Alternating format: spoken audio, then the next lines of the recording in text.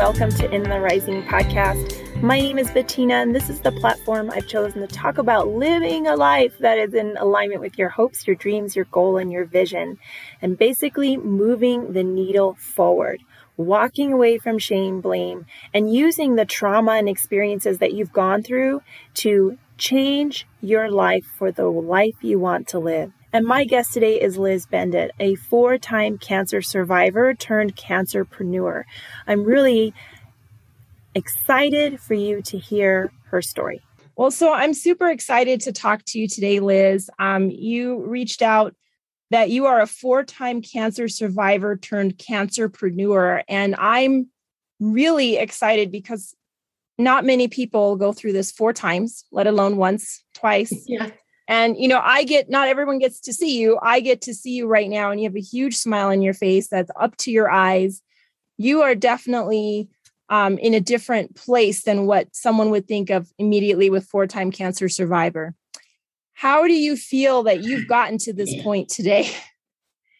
I wish there was a silver bullet, right? It would be so nice to say, well, it's all that chocolate, like it would just be so nice if there was just a singular solution. And I don't think that there is one. I think it's a combination of things, right?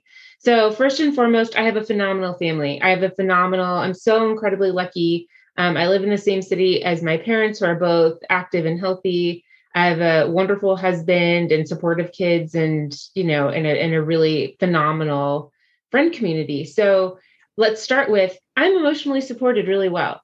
And I can't even imagine going through the things I went through if you don't have that emotional support. So we'll start with that. That's the baseline.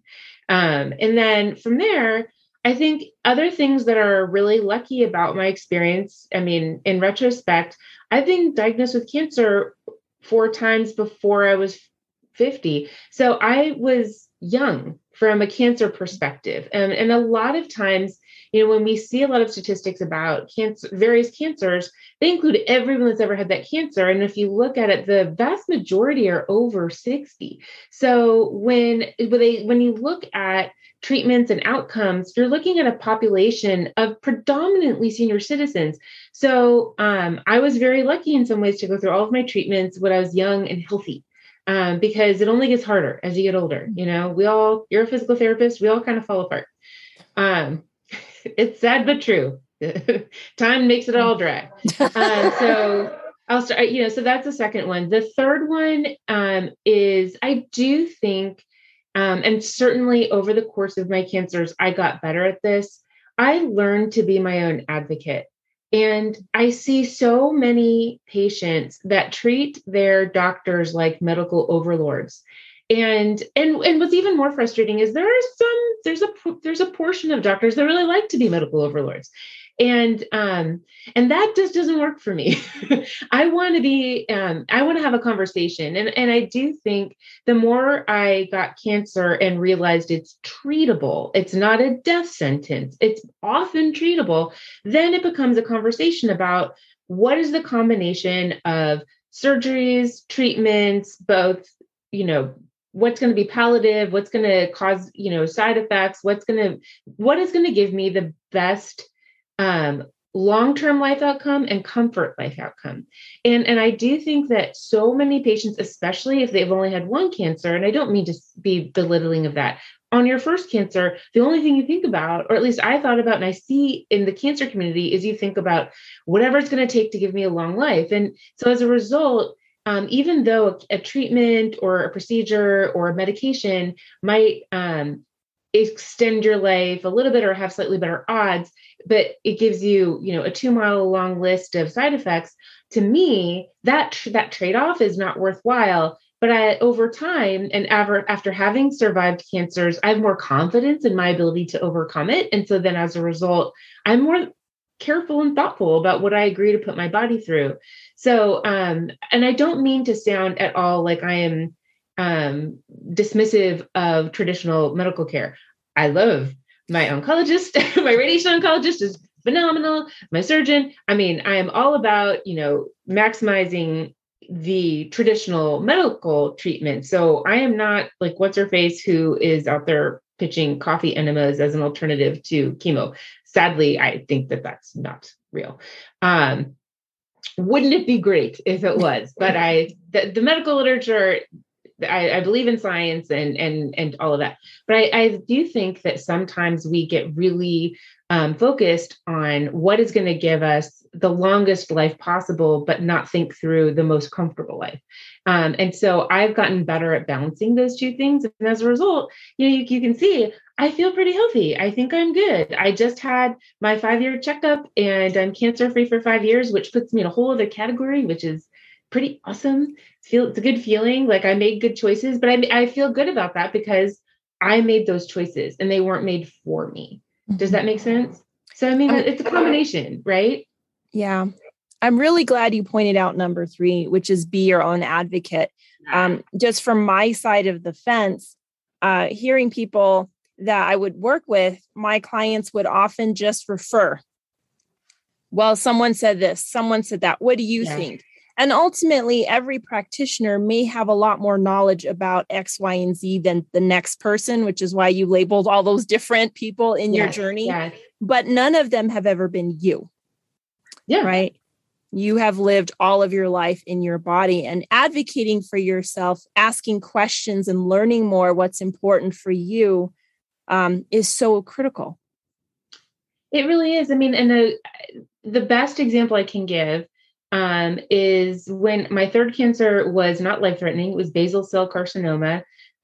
What sucks is that it was on the very edge of the bridge of my nose. And you can't see very well. The lighting is very excellent in this video, but I am very freckled.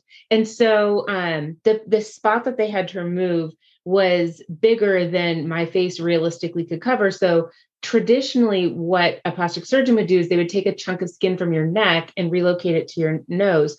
But for me, it would look like Rudolph the Red-Nosed Reindeer. It would just look crazy. Like I would look like I had a patch on my face. And so then they had to look at alternative ways to close the gap on my face. And the first plastic surgeon I was referred to by my dermatologist was someone in her own practice. Red flag number 1. And then, and he had recommended, he didn't even recommend, he just said, here's what we're going to do. Like, there's no conversation. Here's what we're going to do. We're going to cut a line from the tip of your cheekbone and draw it all the way down to your chin.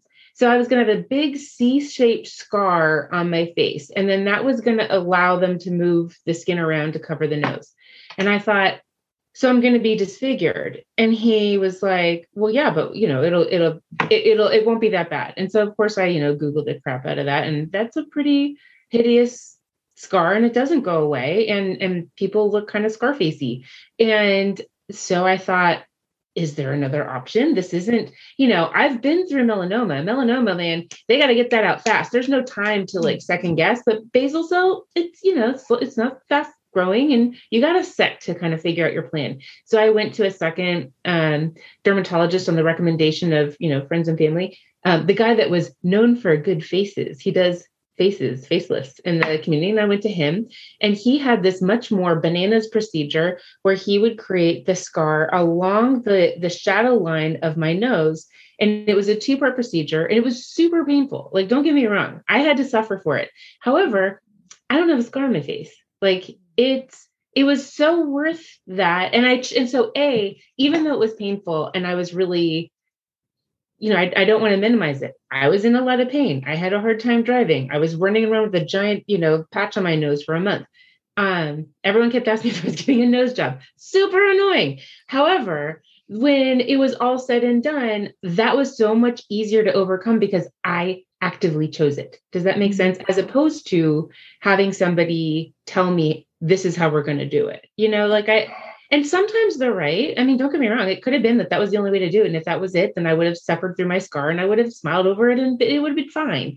But it's always worth checking, right? Like, be your own advocate. See if there's another option. If something doesn't feel right, ask. Right. And go with your gut. And you also said that you developed the bomb box. And I would love for you to talk a little bit, because your background story that I know that the listeners don't know yet, it sounds so familiar because I've heard it from so many of my clients. Like, I'm looking for something. I'd love for you to kind of go into that. Well, so my fourth cancer was breast cancer. And at that point, I wasn't freaking out, right? It was good. And in fact, if anything, though, it's almost a deterrent. So I was going through radiation treatment. And when I was going through all of the pre-radiation meetings, they were like, "You're a runner, you're so healthy, you're so young." It was really nice to be told you're so young when you're in your mid-40s. Like, it's like, oh, stop. You're so young. And so I planned all of my radiation appointments for 7:45 in the morning with the only change to my schedule was that my husband was going to be in charge of running the morning kids school carpool. And other than that, I would go to radiation and then I would go to work and then I planned to cancel nothing. Right. So I was still troop leader for my daughter's Girl Scout troop. And I was working full time as an executive at a commercial manufacturing company. And I had a volunteer commitments out the wazoo. And and I did not plan to stop, right? Because this was going to be no big deal. And I was so young and I was so healthy. And I didn't do anything. The only thing they told me I needed before I started was aluminum-free deodorant. That was it. And so I went to Sprouts and I shopped the holistic deodorant aisle and I spent $200 on holistic deodorant, none of which actually was an antiperspirant. So that was a fun trial and error. And then, it was all kind of like, well, if this is my worst complaint that I can't find a good aluminum free deodorant, I'm getting off easy. Right. And what happened is after about 2 weeks, around the second week mark, I ran a 10K. And I don't know if it was the running of the 10K. That's about 6 miles and like a little race. But I was a little overheated and I could not get the burning to stop. Like all of a sudden I was in a lot of pain because it never occurred to me to slow down, right? It didn't occur to me that like, maybe this wasn't the best idea. No one in the oncology practice told me to slow down. They were like, great, go live your life, go run. Good for you. Woohoo. Survivors. Yay. And, so yeah, I was in a lot of pain. And then that was the turning point where all of a sudden I couldn't stop the burning. I was in a lot of pain. It was very debilitating. All of a sudden the fatigue kicked in. I felt like a weight was on my head and back all the time. Then I started having all these. So then you realize you need stuff, right? Like you're saying. So the stuff you need, I couldn't wear a regular bra. I had a lumpectomy. I did not a mastectomy. And so as a result, you're supposed to be able to go back to your regular bras. But all my regular bras are underwire bras. And you can't really see this on the podcast, but these girls need a bra. I don't have that physique where you can just run around without one. That's not a thing. So all of a sudden, of course, I need wire-free bras that aren't too tight, but just tight enough. And so now I'm like on Google, on Amazon shopping for a bra alternative. And I'm, paying $25 overnight shipping fees for $12 items. I'm just, and luckily, at least I am in a position where financially that wasn't going to ruin us, but plenty of other people aren't.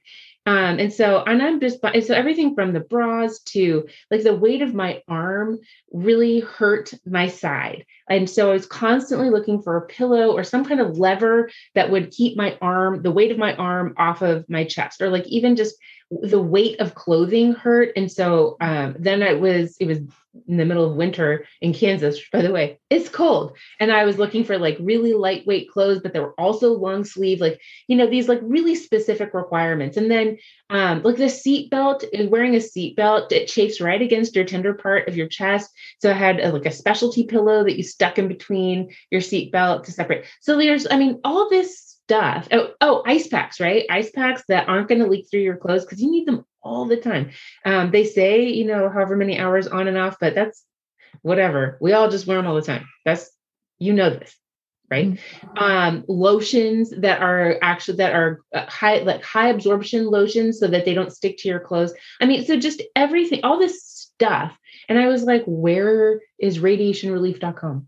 And it did not exist. It just doesn't exist. It's not there. So, and the other fun fact that I've learned since then is that Google deprioritizes product listings related to healthcare searches, and it prioritizes content.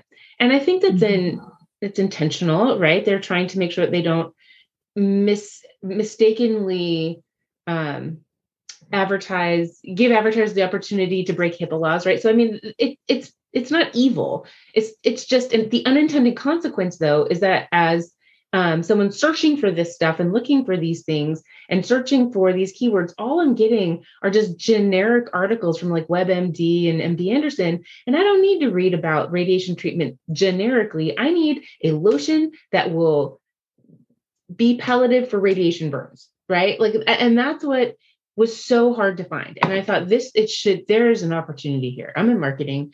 I mean, this shouldn't be this hard, right? And then, and then you buckle that against all these friends and family want to do something, right? They want to be helpful. And what they do mostly is bring food. And don't get me wrong, it's great. It's really nice to have everyone fed. But like you don't get to choose your own menus and you're kind of like stuck with whoever, and you get lots and lots of lasagna. And I don't know, like, I don't want to complain because it's so nice and well-meaning and no one wants to be the asshole, right? That's like, I got so much free food, but it's not the best, right? It's just not. What would have been helpful is ice packs that don't leak through my clothes and burn bombs and, childcare and laundry, right? Like those are the things that you actually need. And so I had this thought, well, one, self-care shouldn't be so hard. And two, gosh, wouldn't it be great if gifting were functional? And then I thought, well, why can't that be the same thing? Right? Why can't I buy myself a care package? I can. So that was the ideation behind the bomb box. And then, it's been in the back of my mind since 2017. But of course, life gets in the way and there is an enormous pressure to just get over it, right? Just move on. And I did. But it was always just nagging me. And then the beauty of the pandemic for me was it gave me all of a sudden this like super crazy busy lifestyle just ground to a halt. And all of a sudden there was no volleyball to drive to or orchestra concerts or tennis lessons or whatever, right? Like, I mean, all of a sudden our calendar was free and gave me this amazing opportunity to really investigate, is this a real business idea? And so I'm in marketing. So the first thing I do is I write a survey. And the survey had two paths. So one path went, if you've had cancer in the past or done radiation or chemo, it took you down one path. And if you ever purchased a gift for someone who has cancer in the past 18 months, it took you down another. And I sent it to friends and family and posted it to Facebook and LinkedIn. And thinking, okay, if I get 50 responses, that would be just directional and helpful. It went viral and I collected almost 600 responses. And what was amazing is that people were giving me such thoughtful, really good, granular feedback, who I have no idea who they are, right? Like they're a friend of a friend of a friend, like at that point. And so that was incredible. So a couple like fun facts and learnings from that survey. One, over 70% of adults have purchased a gift for a cancer patient in the past 18 months. 70%. Like that blew my mind. I thought it would be like 20. Right? Like I had no idea it was so common. And then the second, when you ask cancer patients to rank order, well, they didn't rank order. They had to rate a series of, at the time I had like 50 items that I said, okay, here are different things that could go in a cancer care package. And the top 5 items were palliative. They were functional. Ice packs, lotion, lip balm, essential oils, really useful stuff, right? The bottom performers, the absolute worst performing stuff, kicking cancer tote bags, kicking cancer coffee mugs, worry stones, books of inspirational poetry. And if you look at like the majority of like these cancer care packages, which are for the most part sold on like Etsy, what you see is a lot of the kicking cancer tote bag stuff. And I'm telling you, nobody wants it. And yet that's what's being bought. Like, that's crazy. So that I thought there's that market opportunity, right? There's an opportunity to fix something that's broken. And that was the genesis. That is cool. And that's great that you're, I think things happen for a reason, that you're in marketing. You know how to go about getting some answers to where this need is. And, as I'm listening as a physical therapist, yeah, I knew week 2 is going to be different, and that's where I think also feeling this community of people that you're not being told you're not alone is not always helpful. It makes you feel more lonely, but that we're not being told, we're not telling people that A, B, and C are likely to happen as in 80% of the time. So you don't have to be afraid of having this happen, but you can have those lotions, that aroma. Being prepared helps you deal with pain. Yes. And instead of the shock of having it happen and being unprepared, it perpetuates fear. I'm a planner. I am just like, I've got my list and I plan and we go on vacation and there's like check marks of things to do. And we were in Montana and about to go visit a national monument, and there were things around there that I had written down that we should go look at as well. And it was a bit of a long drive. And we got in the car and got a little bit away. I'm like, oh no, I forgot my list. How are we going to have fun? And the kids just made so much fun of me. Like, oh, how could we possibly have fun without a list? So yeah, as a planner, like just like you said, it was, if I know to plan ahead for something, I can be prepared for it. But being told that I'm young and healthy and I'm going to sail through, then it puts pressure on me to be young and healthy and to sail through, and then feel that much worse when I'm not sailing through and I'm struggling. And not really, and wanting very much to not show that I'm struggling, and I think, or ask for help, because I feel like, well, gosh, people must have it worse than me because I'm supposed to be the no big deal patient, right? Like I think that's the hard part. Yeah. So I don't know. I think that if you have a box ahead of time sitting in front of you with all these items, and by the way, there's nothing like that says you can't use. I mean, I've got this phenomenal lotion. It's been super fun. One of the things, as the planner and the researcher, and when I was in my like deep Google research, I ended upon some medical journal articles because I was looking for what is the ingredient that I'm looking for in a lotion that will be a burn, right? That will help me with my burns, because it's the burning sensation that was just so difficult. And it turns out that there's actually some really interesting medical research on the use of calendula oil as something that helps burn victims. It helps take the sting out of burn for burn victims. And so then, of course, when I have with that information, now I'm looking at all these different lotions that have calendula oil in them, and which one has the highest concentration of calendula oil. And I finally find a really fabulous lotion, and it's so expensive. It's so expensive. It was like $45 for this little bottle, and it was worth every single penny, and it was amazing, and it made such a difference. And then all along I was thinking to myself, this is crazy. How come I didn't have this from the beginning? Like, I'd be slathering myself with this stuff. I would have bought 14 bottles of it. And so I shared that information with a friend who actually has a holistic organic skincare line, and she created a botanical burn balm for the bomb box based specifically on that feedback. And it has the highest concentration of calendula oil in it. And we even got to test it with some radiation patients, and they were all like blown away by how great it was. And so I'm very proud of that, right? That's a great collaboration. It's super fun to work with another small women-owned business on, that's local, right? All of that's positive, but that it's thoughtful, right? That it's based on research, that it's thoughtful, that it's not just a bunch of stuff that smells good, right? It makes a difference. Yeah, it was really carefully curated and created. That's amazing. That's really amazing. And so you have also, it's thebombbox.com, and you can sign up for that. And then I was not, can you kind of I was not fully clear, because I looked at it and I was so into reading about it that I did not fully get this answer before this podcast. That's okay. Do you, as a person signing up, do they get one box? Do they get two boxes, like one and a follow-up? It's such a good question. No, it's such a good, when I originally thought about the bomb box, I was thinking it would be a short-term subscription process, right? So that you could get boxes over the course of your treatment. But then as I was developing and curating the product line, I thought, well, what if someone just wants a one-off box? And if they want to gift a box, which box would they gift? And if I'm a gift buyer, do I know exactly where my friend or family is in their treatment plan? Maybe not, right? And so you can order a 3-box radiation subscription product, or you can buy singular boxes. And then my most popular product is the Cancer Care Package, which is just the generic all-purpose, a little bit of something for every stage in your cancer journey box. And they're all good depending on where you are, right, in your journey. And then I don't know when this podcast will launch, but we're really close to launching. So maybe it's live now.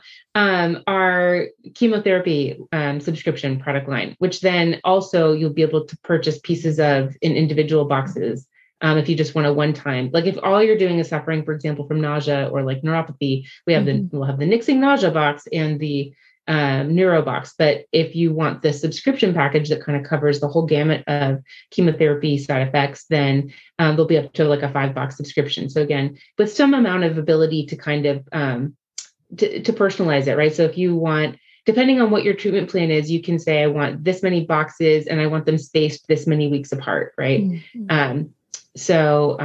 Trying to kind of provide that flexibility. So that we're very excited about that. Also based on research, right? So I'm big fan of research before we invest in a new product line because it's risky. But yeah, I'm very excited about it. Sometimes you have conversations with people that you know are changing the world right now, and we just don't know how big this is going to be, but you know it's big. And that's how I felt with having this conversation with Liz. She is making a difference to help women as they're going through their struggle, especially with radiation, what to do, what gift to have. How do you give something that is valuable to the person at that moment? And not that lasagna and anything else isn't valuable, but we need other things out there. And so she's using all of her marketing experience to market to people today. So if this podcast was beneficial to you, I encourage you to share it with someone that you think it would really help. I also encourage you to leave a review. It does so much for this podcast. It puts this into the ears and the network and the searchables for people that really need this sort of information. And until next time, let's keep building one another up.